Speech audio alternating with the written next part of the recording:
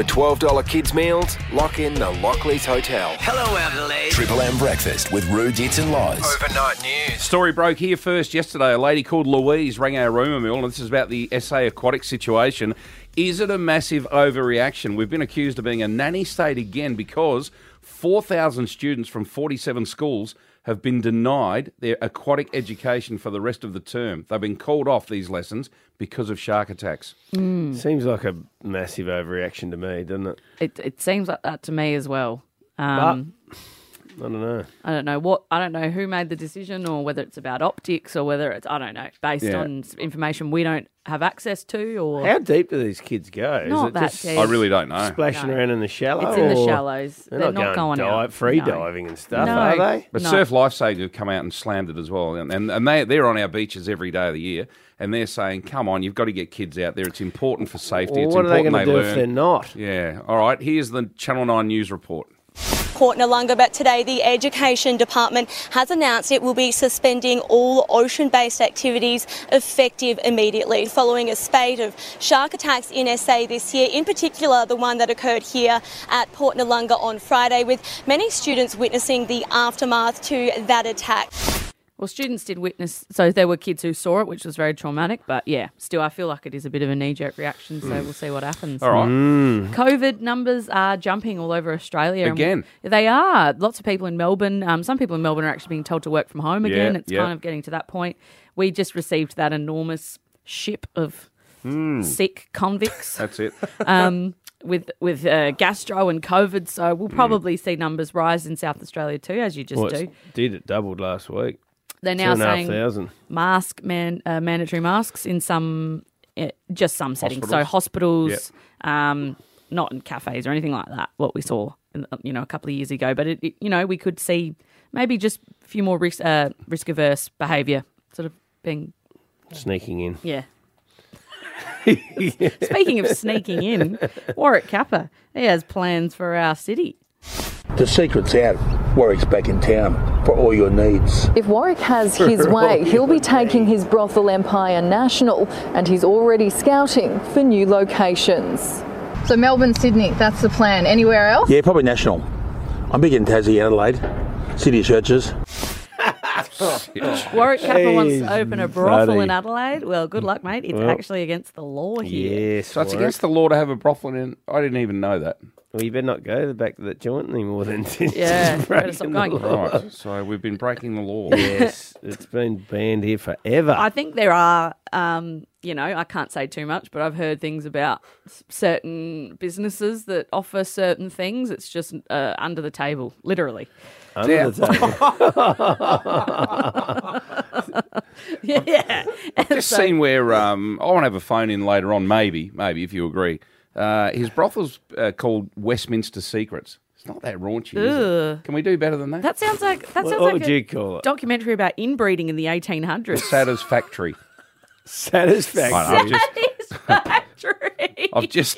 To be fair, I've just Googled some. I thought Westminster Secrets doesn't do it for me. That's the first one that came up. The Rusty Flagpole.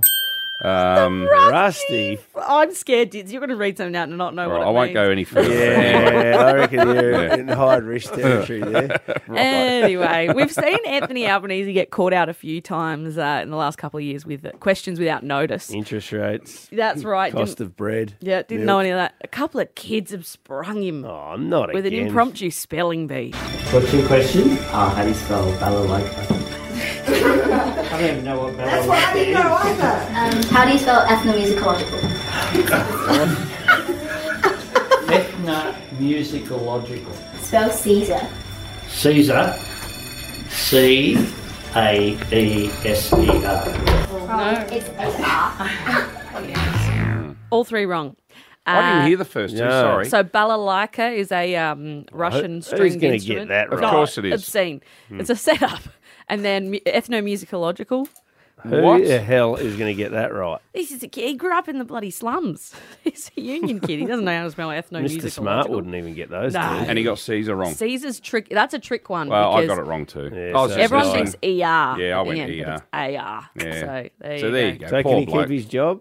No, he's actually being replaced with that child who asked right. for Jeez, I reckon the amount of miles he's flown, he's flown to the moon and back. 385,000 kilometres he's done in the air.